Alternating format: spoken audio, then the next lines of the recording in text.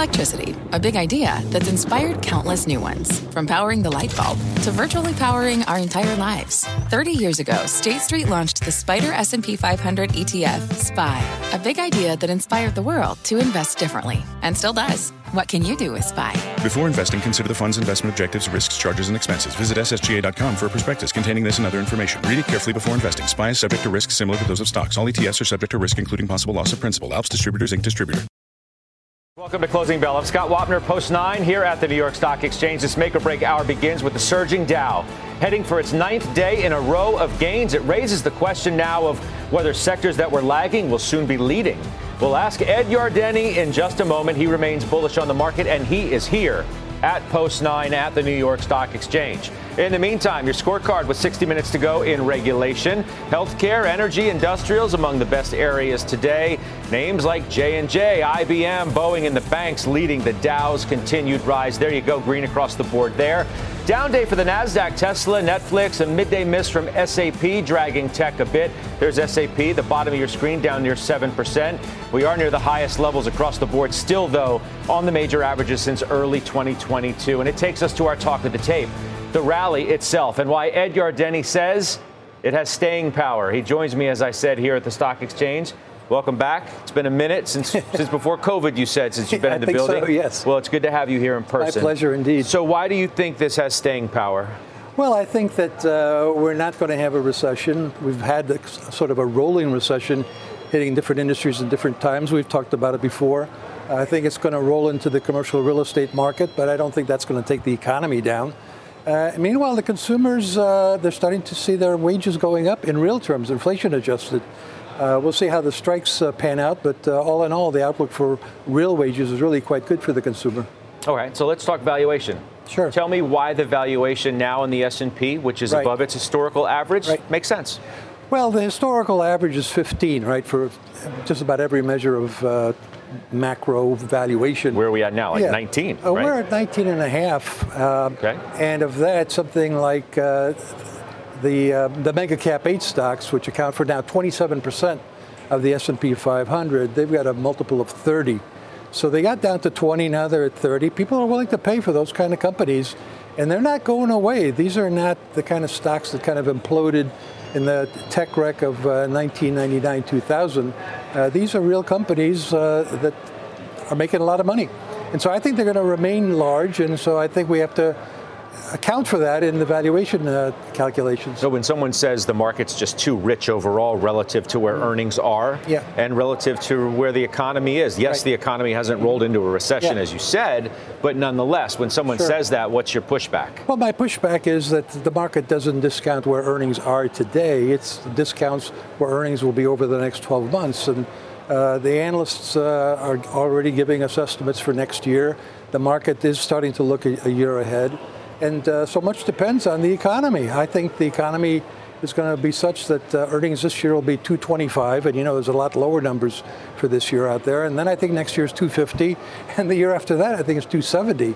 So I could just on those numbers with a valuation multiple, if you'll excuse me, giving you 20, instead of 15, taking account of the mega cap 8 impact. Then I think we could see the market continue to move higher. Some people would suggest it's just too early to sound the all clear, and you have some very lofty earnings projections. Those are big. Yeah, I'm not sounding the all clear. I'm not saying there aren't any risks. I think, I guess I'm in the same camp as the Goldman economists are. We're talking about 75% likelihood that we'll not have a recession and 25% risk of a recession. So we're not... I don't think there are any of the recession forecasters, any of the no recession forecasters are predicting that it's not going to happen at all. So I'm on the watch out for it. But it's like a de facto all clear in some respects if you think that earnings are really going to be that high. Well, you can't have one without the other. No, I know. Look, basically I started giving the all clear in late October of last year. I thought that October 12th was the low. We've had a great rally since then.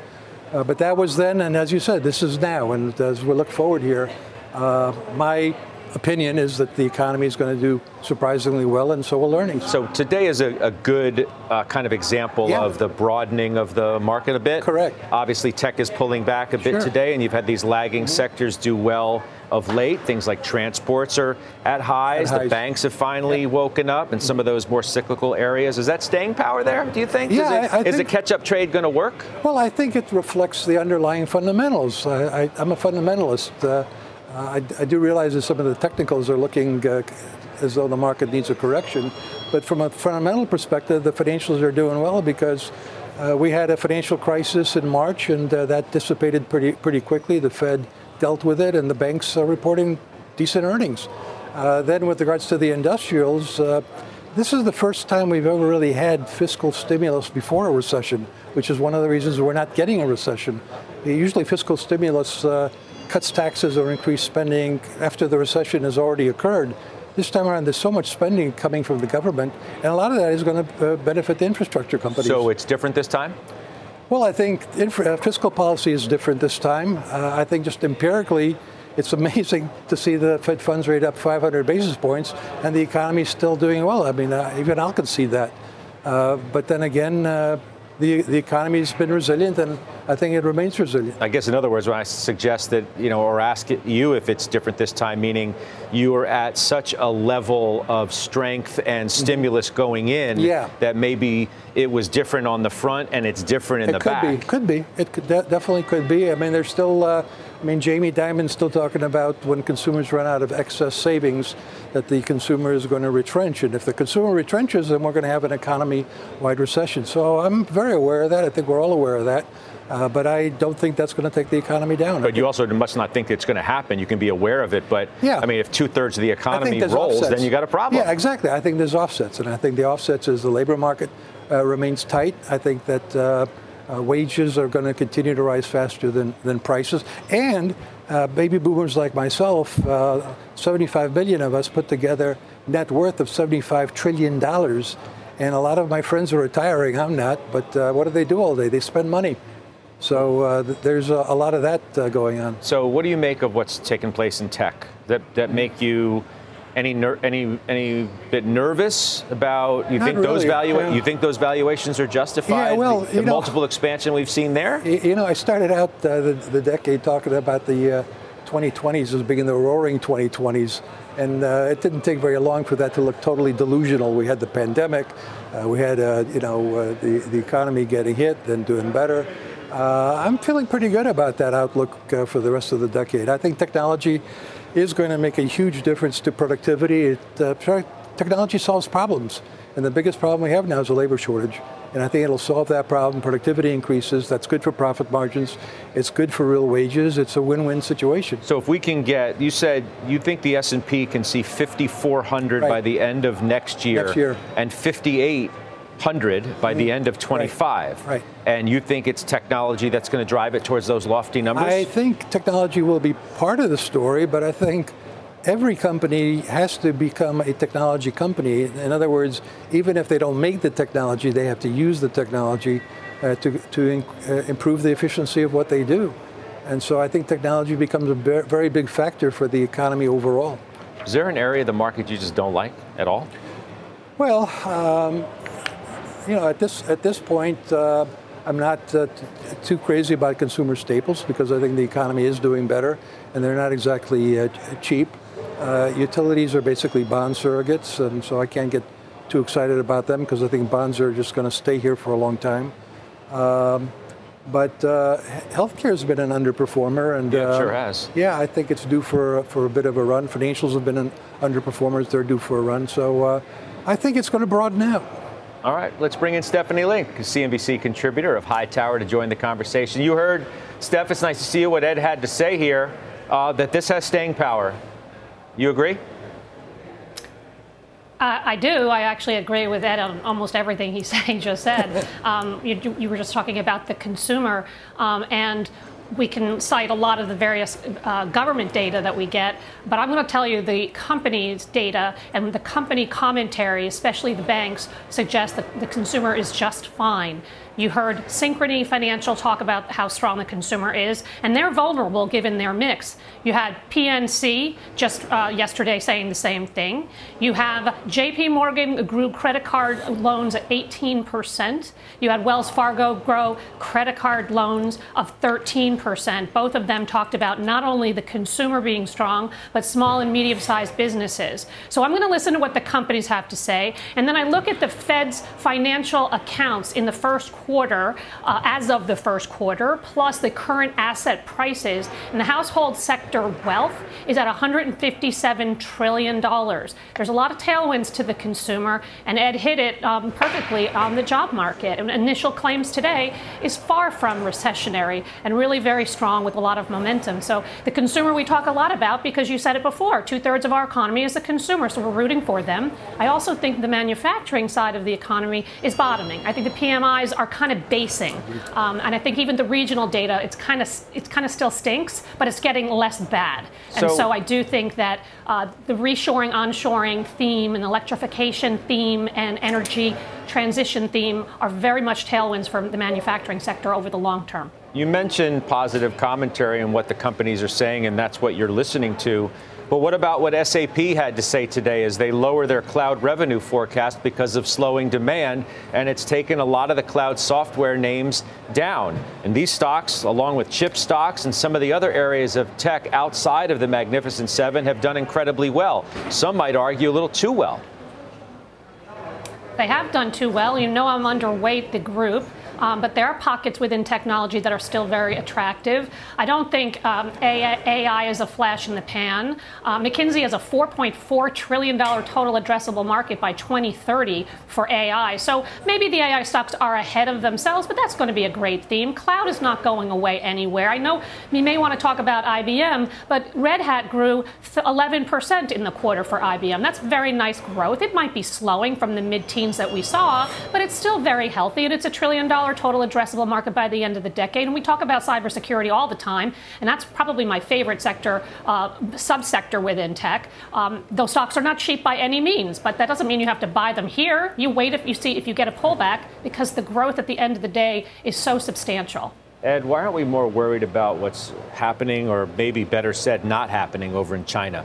It used to be that, right, China catches a cold, the world gets sick. Right. Now, China's recovery hasn't been anything close to what people expected it would be. I mean, in part, commodities and some of the weakness there have been reflective of that. Why doesn't the market care? Well, I think what the market is focusing on is that China's economic weakness is translated into deflationary prices over there. The PPI is down like 5% on a year-over-year basis. The CPI is 0, and there's actually a pretty decent correlation between the PPI in China and the PPI in the United States, and I think we saw a surprisingly low inflation rate for the PPI in the latest numbers. So a slower Chinese economy has kept a lid on inflation on a global basis in terms of copper prices, in terms of oil prices. And the market is focusing right now on inflation, and better than expected news in that regard is better than expected news. Yeah, I guess inflation news better than expected trumps almost everything now. But Steph, you bought more Las Vegas Sands this morning. This is sort of one of those in the wheelhouse of China fears, worries about Macau and what's happening there or not. Yeah, and Las Vegas Sands is really more the consumer and Macau is just about to hit its stride. They grew market share 30% in the quarter, and yet they had 13% of their rooms are out of service, and you only had 50% of airport volume. So just imagine when those things actually improve. And Macau GGR, gross gaming revenues, is up 97% from 2019, but I think that you're still going to see material upside as you have kind of their economy on the consumer side normalize. Now back on just overall China, I will tell you, I own Freeport-McMoRan, And they actually said on the conference call today that China, their results in China are a lot stronger than what the headlines and what the commentary is out from coming to other parts, other data points. So I thought that was kind of an interesting comment from them. We haven't heard that yet. Let's wait until we get some of the industrial companies to hear what they have to say about China. But I'm in the camp. I like China. I like the reopening, but it's the consumer side that I like. Yeah, Ed, I'm looking at areas of the market that have been doing well, right, let's say in the last month, which are more tied to our economy here. Right. Things like small caps. Russell 2000 is up 5.3% in Makes one sense. month. Yep. Financials, the XLF is up near 7%. These trades, what do you think about small caps, mid caps, things that are more economically sensitive, generally lead you in on the way down, lead you out on the way back? Well, usually the mid caps, the small and mid cap stocks do quite badly when investors are worried about a recession. Now, as people are getting more comfortable that maybe that's just not going to happen, we're seeing them starting to outperform. And we were talking about valuation before. They're very, very cheap compared to the S&P 500. We're talking about 13, 14 forward PEs. And so there are definitely opportunities there, but they're moving. They're moving fast. The industrial small cap, mid caps are at all-time record highs. Steph, do you think the banks have bottomed, these bank stocks? Because the stock reaction has been, I think, quite interesting. The last few quarters that these companies have reported, the stocks have not performed all that well. And now, even with results that in some cases would be deemed mixed, the stocks have largely reacted well. Yeah, well, the expectations were really low. The sector has lagged all year pretty much. The valuations, some of these big banks, they got below book value. Bank of America 0.9 times book. Even JP Morgan 1.5 times book. It's usually over 2 times book. So the valuations have come down substantially. Capital levels are very strong. And they're going to continue to benefit from net interest income being higher because of the yield curve. Net interest margins are going to hurt, but I think they're more than offsetting that with the higher NII, net interest income. Expenses are coming down. And oh, by the way, I think we talked about this on halftime the other day. Morgan Stanley's CEO talking about investment banking capital markets having already bottomed 4 to 6 weeks ago. If you really believe that, and I do, then you want to own the capital markets exposed banks. Morgan Stanley, Goldman Sachs. Look at Goldman Sachs, terrible quarter that the stock's up since then. Look at even Bank of America, they're gaining market share. So yeah, I think there are certain pockets within financials that have bottomed, or at the very least have more upside to go from here. We've Ed, I'll give you the last word. We've kind of written off the Fed as a risk. The market doesn't really seem to care. It assumes that in a week or so, right, the Fed's going to raise again. And even if it goes in September, the market doesn't seem all that concerned. Is that the biggest risk, underestimating what still might happen with policy? I see your point, but I don't necessarily, I'm not particularly concerned that the Fed's suddenly going to become a big issue for the market. I think the market has seen, as I said, the 500 basis point increase in the Fed funds rate, and the economy is resilient. Another 50 basis points isn't going to make much of a difference to the overall economy. We'll leave it there. It's good to see you back in person. Thank you. That's Ed Yardeni. Steph, you'll be joining us a little later in the market zone as well. We look forward to that. That's Stephanie Link. Let's get to our Twitter question of the day. Which lagging sector of the market is about to have a big catch-up trade? Is it healthcare, energy, or financials? Head to @CNBC Closing Bell on Twitter to vote. We got the results coming a little later on in the hour. We're just getting started, though. Up next, the drop in Tesla shares dragging down the NASDAQ 100 as comments from the company's earnings call overshadow record revenue. But EMJ's Eric Jackson is staying bullish. He joins us to make his case for sticking with that stock while the bears have it all wrong. He also owns Netflix. We'll find out if he's doing anything with that position. Shares are down today more than 8%. It's a drag on the Nas. We're live from the New York Stock Exchange. You're watching Closing Bell on CNBC. CNBC has quick and easy to understand business news updates at the open, midday, and close every weekday. Markets, money, and more from Wall Street to Main Street. I'm CNBC's Jessica Ettinger. Follow and listen to CNBC Business News Updates wherever you get your podcasts. We're back. Tesla and Netflix dragging the NASDAQ down in today's session. Both stocks down more than 8% post-earnings. There's your look right there. Tesla's down 10% right now. My next guest, who owns both names, says he is still bullish on both stocks and tech overall. Let's bring in EMJ's Eric Jackson, EMJ Capital. It's good to see you again. Welcome. You too, Scott. So let's take Tesla. Your reaction to a stock that's down 10%? Stock's had an enormous run. My AI and ML driven model got long Tesla back in early May at 168. The stock touched 300, I think, a day or two ago. We've given something back here today, but we're basically back to beginning of the week or the end of last week. So I think it's a blip. Same thing with Netflix. Both conference calls were really strong. Things are heading in the right direction. Both were better than feared. And in my opinion, the key metrics for both companies are moving in the right direction.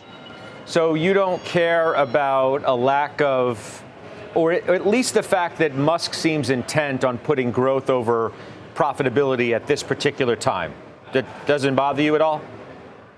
He's playing from a position of strength. And so, all the bears on Tesla all year have been decrying how these price cuts are a sign that nobody wants these cars anymore, and that the bottom's going to fall out and gross margins are going to go through the floor. We got better than feared gross margins at 18.1%. I'd like to see the gross margins of Ford and GM for their electric vehicles after Ford's just done the first of probably many price cuts to their Lightning machine. The fixed costs or the labor costs that Tesla operates at compared to the U.S. competitors, there's no contest. Elon knows that, and he's taking advantage of that. He's going to build market share over these next few years. And what's the Fords and the GMs of the world going to do in comparison? They're going to lose a lot of money. So you, in terms of Netflix, so you own Netflix? Yes. As of when? Netflix as of a couple of weeks ago. And what made you buy it a couple of weeks ago?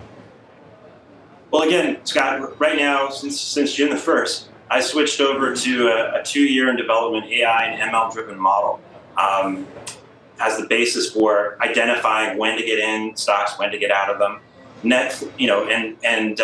Tesla was one I got into right off the bat on June the 1st, and it's done tremendously well. Netflix was one that came on kind of version 2, version 3 of tweaks in the model.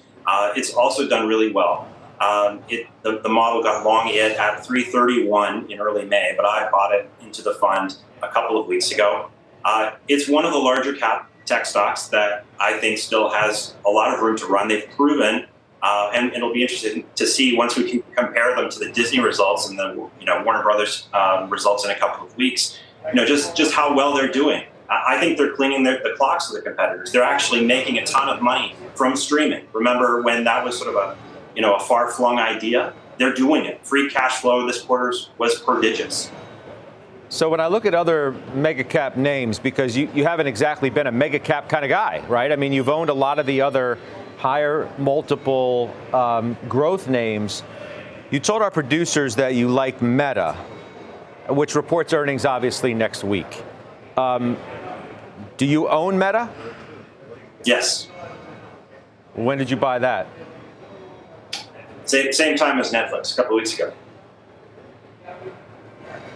And because of the model telling you that, because the stock has had a huge run up before a couple of weeks ago. Yeah, it has. And, if I wish I'd been trading the model since December. The model got long Facebook or Meta on December 23rd at 118, and it has been long since. But I'm on version 3 of the model. I found that what works best in the portfolio is having a combination of the smaller, speculative, some would say profitless tech companies, along with the big tech stalwarts. And I am trusting in the back-tested data that I've seen. Meta, Netflix, NVIDIA, Tesla, those are the large cap names that I like the most, but I've got a ton of the smaller speculative stuff. Obviously, the big winner since I was on last time with you has been Carvana. I bought it $15 June the 1st. It was $50 yesterday. It's down today, but that's par for the course with Carvana. But see, here's what I don't understand. If you bought Carvana based on your model, the model doesn't know that Carvana is going to restructure the debt and the stock's going to go up 35%. I mean, an algorithm doesn't know anything about that. So can you explain this to me through my obvious skepticism?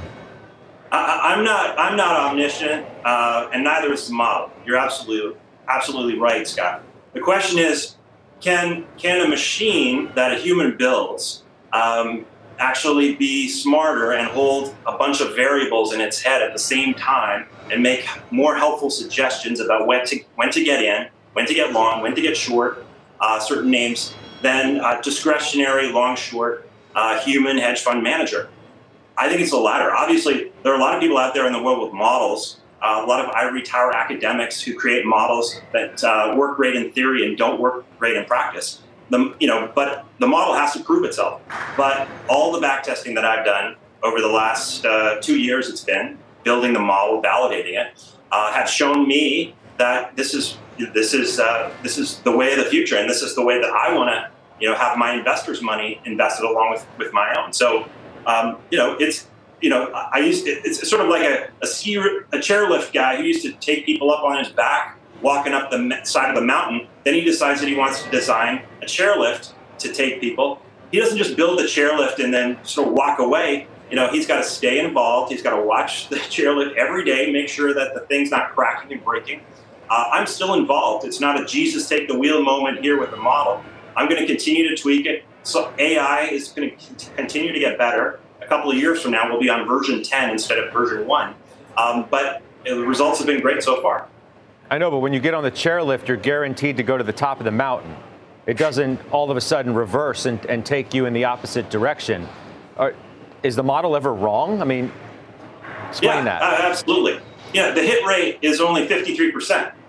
So the model's wrong a lot. And some would say, well, isn't that just better than a coin flip, Eric? Well, I'd say, Warren Buffett said the best money managers in the world are right 50% of the time only. So 53% is great. The trick with the 53% is that the winning trades, so the Carvanas of the world, when you do get into them, and the model got in at $11.85 on May the 7th. I got in when I started live trading it on June 1st at $15.30. It's had a huge run. The winners, more than make up for all the losses. So if you're operating at a 53% hit rate, you can do extremely well compounding over time. So there will be lots of busted trades, no doubt. But I'm betting that over time this thing will work well, and in good markets and in bad markets. Well, see, Carvana is a good example. Can we throw that back up, guys, please, just on the 1 month? Because I just think I saw it correctly. The stock's up like almost a double in a month, right? Yeah, there it is, 93.5%. Now, being the human side of what you do, would maybe look at that and say, in terms of risk management, that a model can't tell a human brain necessarily to do or override that. Why wouldn't you look at that and say, you know what, this is an unbelievable gain in an incredibly short period of time. I'm gone. Right. Well, the last time I was on with you, they had come out and pre-announced that they were going to be more profitable in the quarter than they expected. And the stock that day, this was in early June, was up 61%. I was feeling great about myself. I went, the next day, the stock was down 28% on the day. And I got all these calls from some of my investors who'd seen me the day before with you talking about it on CNBC, and they were saying, what does the model say, Eric? What does the model? Are you going to sell it? You're going to take your profits? That's when the stock was, had gone to $21 and pulled back to, $18 or something like that.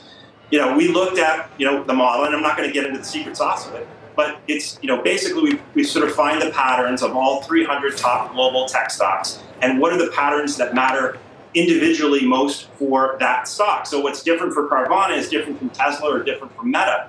And in the model that we were looking at for Carvana, it said over the last 6.5, 7 years, it was better to hold the line and stick with the long position, even though I gave up a 28% gain in 1 day. And what happened? The next day, the next week, the thing stabilized, and it's gone from $18 to, I think it was $60 in the after hours last night. So I'm going to trust, the data. I guess if you don't want to say trust the machine, Scott, trust the data. Trust, what has worked with a stock like Carvana in the past. I can't hold it in my mind as a human for that and 300 other stocks. But with the help of AI and machine learning, I can do a much better job, populating the portfolio. All right, we're going to leave it there. Eric, thank you. We'll talk to you soon. That's Eric Jackson, EMJ Capital, joining us. Straight ahead, the semis coming under some pressure today, and that's after a warning shot from one big player in the space about a deepening slowdown in the second half. We have the details and whether that cautious commentary could put a pause on the chip surge. We'll do that when Closing Bell comes right back. CNBC has quick and easy to understand business news updates at the open, midday, and close every weekday. Markets, money, and more from Wall Street to Main Street. I'm CNBC's Jessica Ettinger. Follow and listen to CNBC Business News Updates wherever you get your podcasts. Welcome back to Closing Bell. A profit miss, cautious guidance as well from Taiwan Semi, sending the chip stocks lower today. Christina Partsinevelos following that, joining us now with a look at that space. Christina? Well, Scott, it seems like the AI hype can only go so far. That's the message from TSMC management on their earnings call. And why is that? Because AI only contributes 6% of total TSMC revenue. Yes, it's expected to grow double digits in 5 years, but it's still not growing fast enough to offset the weakness in smartphones and PCs, which is a much bigger percentage of industry revenue. The stock you can see on your screen right now, selling off down almost 5%, is bringing the SMH lower. Equipment names like we're seeing Applied Material, all of those getting hit hard because TSMC reiterated its CapEx spend at the low end of the range. Spending less means less revenue for equipment makers, which is why you're seeing a lot of them lower. Deutsche Bank points out that TSMC's delays with its Arizona fab will be a short-term negative also for these names, so there could be some pressure in the coming months. There's debate right now on whether now is the time to buy the dip for TSMC, especially if demand for electronics continues to be weak in the second half. Morgan Stanley and Mizuho say buy, since TSMC is getting the bad news out of the way and long-term growth remains unchanged. JP Morgan thinks the stock will possibly reset lower just in the next few months, but gains over the next few years. TSMC alluded to a cash dividend. That adds to the long-term play for this name. Bottom line, though, Scott, AI compute demand exceeds supply, but we've got to deal with the PC smartphone business that continues to remain depressed. And still, no one, Jefferies, Bank of America, the list goes on, no one is budging on their buy rating for TSMC. So it could be a good opportunity to get in. All right, good stuff. Christina, thank you. Let's get more now on how to play the semi space and the sell-off with Virtus Investments. Joe Terranova, it's good to see you. Hey, Scott. Is this like a record scratch on the Happy Days Are Here Again song or what? Well, I think this is more technical than anything else. I mean, clearly we knew that smartphones, PCs, handsets were going to be remaining weak. We knew that the boost was going to come from artificial intelligence. So I think this is more about technicals just getting way extended. Just look at the SMH. The SMH is trading at 153. The other day on half, it's been at a new high. Well, July 18th, it recorded a new all-time high, 153 today. Yesterday on halftime, I talked with you about the air underneath current price and the 50, 100, and 200-day moving average. You could apply that thesis to the SMH. The 200-day moving average is all the way down at 121. The 50-day moving average is all the way down at 143. So I think this is about technicals more than anything else. Christina did an excellent job in identifying that semiconductor equipment makers are going to be most challenged as a result of not just Taiwan Semi, but ASML as well.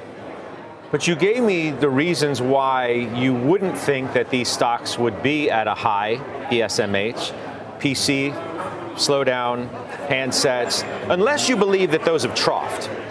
And maybe that's what the market was betting on, but I just wonder whether Taiwan Semi just said maybe, not so fast. Well, I think Taiwan Semi is more specifically about China demand.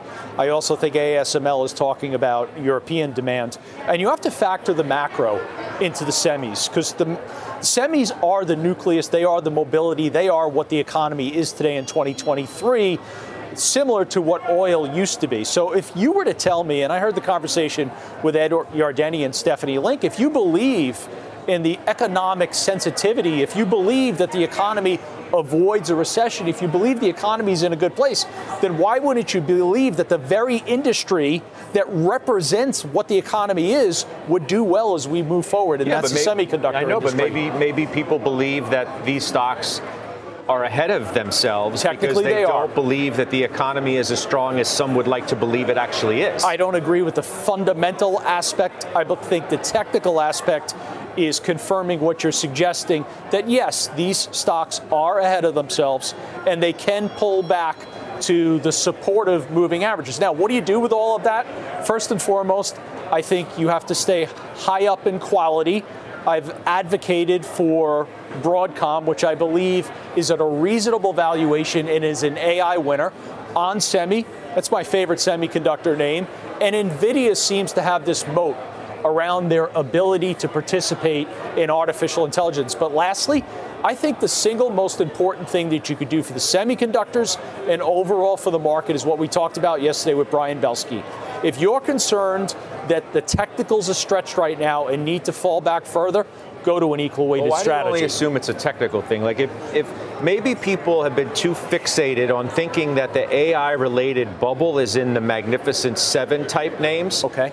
But maybe the place where it's more represented is in the chip stocks, where even if you're not like the SMH isn't all filled with AI chip-related things, yet the SMH is at a new 52-week high almost every day. Because it was first in, first out.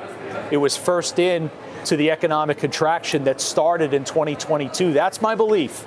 I think the economic contraction started in 2022. I believe the semiconductor industry was the first industry that went into recession, and I believe it is first out. I think the semiconductor industry, as we look forward, sees a better 2024. It sees China demand reaccelerating. Right. It sees inventories beginning to build once again. Joe, thanks. That's Thanks, Joe Terranova. All right, coming up, we're tracking the biggest movers as we head into the close, including a pair of stocks in the financial space having their worst day in more than 3 years. Closing bell, right back.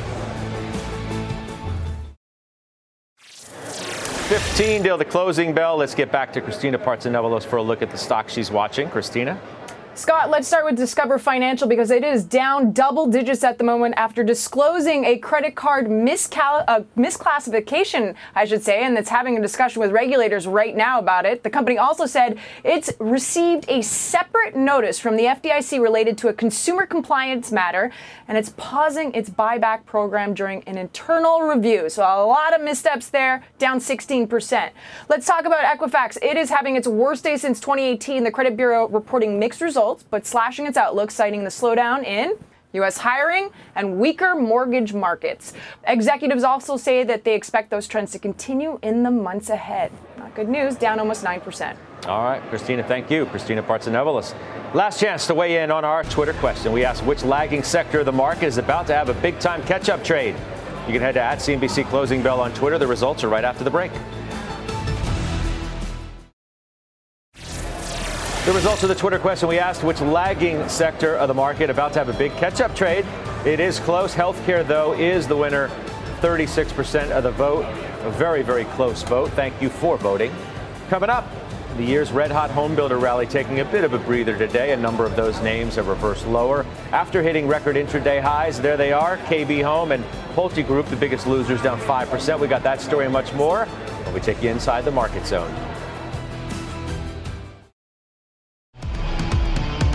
All right, we're now in the Closing Bell Market Zone. CNBC senior markets commentator Mike Santoli here to break down the crucial moments of the trading day.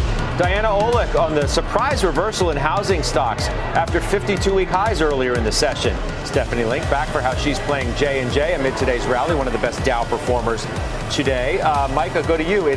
Dow kind of day, not much else working. It is still more rotation than it is kind of an escape from the market in terms of net money flow, although the top has started to spin slowly and wobble a little bit here after this rally. So as we would have said coming into the week, markets built up a lot of gains in a short period of time, getting a little bit stretched. There's been a short squeeze element of it. There's been a momentum chase element of it. There's been a let's position for earnings in the old favorites. And so nothing in the way of net damage to speak of yet, really just unwound in the S&P, a couple of days worth of upside. But, you want to be on alert for the fact that maybe you got a lot of house money built up and see where it goes from here.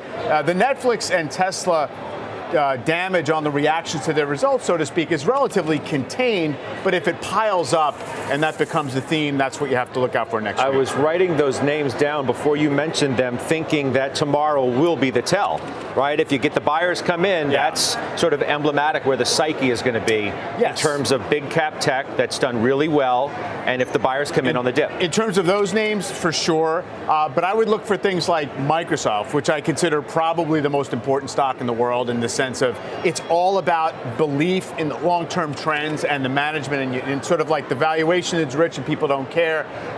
And, you know, if it goes down a few more bucks from here, someone's going to look at that 2-year chart and say it's a failed breakout. Now, who knows? I mean, it's obviously got a ton going for it. But there are a series of names if we get into next week to start to ask those questions. Diana Olick, real interesting day for D.R. Horton. I'll focus on that, but we're looking at others as well. I know you are. The stock was up nicely and then had a big reversal. What's going on? Well, look, D.R. Horton had a big beat this morning, guided higher, new orders up 37% quarter to quarter, and Chairman Donald Horton said despite higher mortgage rates, builders are reaping the benefits of the shortage in the existing home market. Nothing wrong with the fundamentals, but as you said, look at the stock. It shot higher to start the day, up nearly 10% in the first 40 minutes in reaction to that report, but then it falls to the low end of the range. So what's up with that and the other stocks that it took along with it? Well, take a look at how far it's come, up about 45% year to date. So the sell isn't really about the fundamentals. Bob Pisani talks about this all the time. It's about distribution, and traders may be feeling that at this level, this high valuation, there just isn't much farther to go, so they're taking the top and taking off. Maybe it's nothing more than that. Diana Olick, thank you very much for that. Stephanie Link, J&J, one of the best performers out of the Dow today. Still down 5% in the year, Scott, trading at 16 times forward earnings, and you get 2.8% dividend yield. They've been raising the dividend for 62 consecutive years.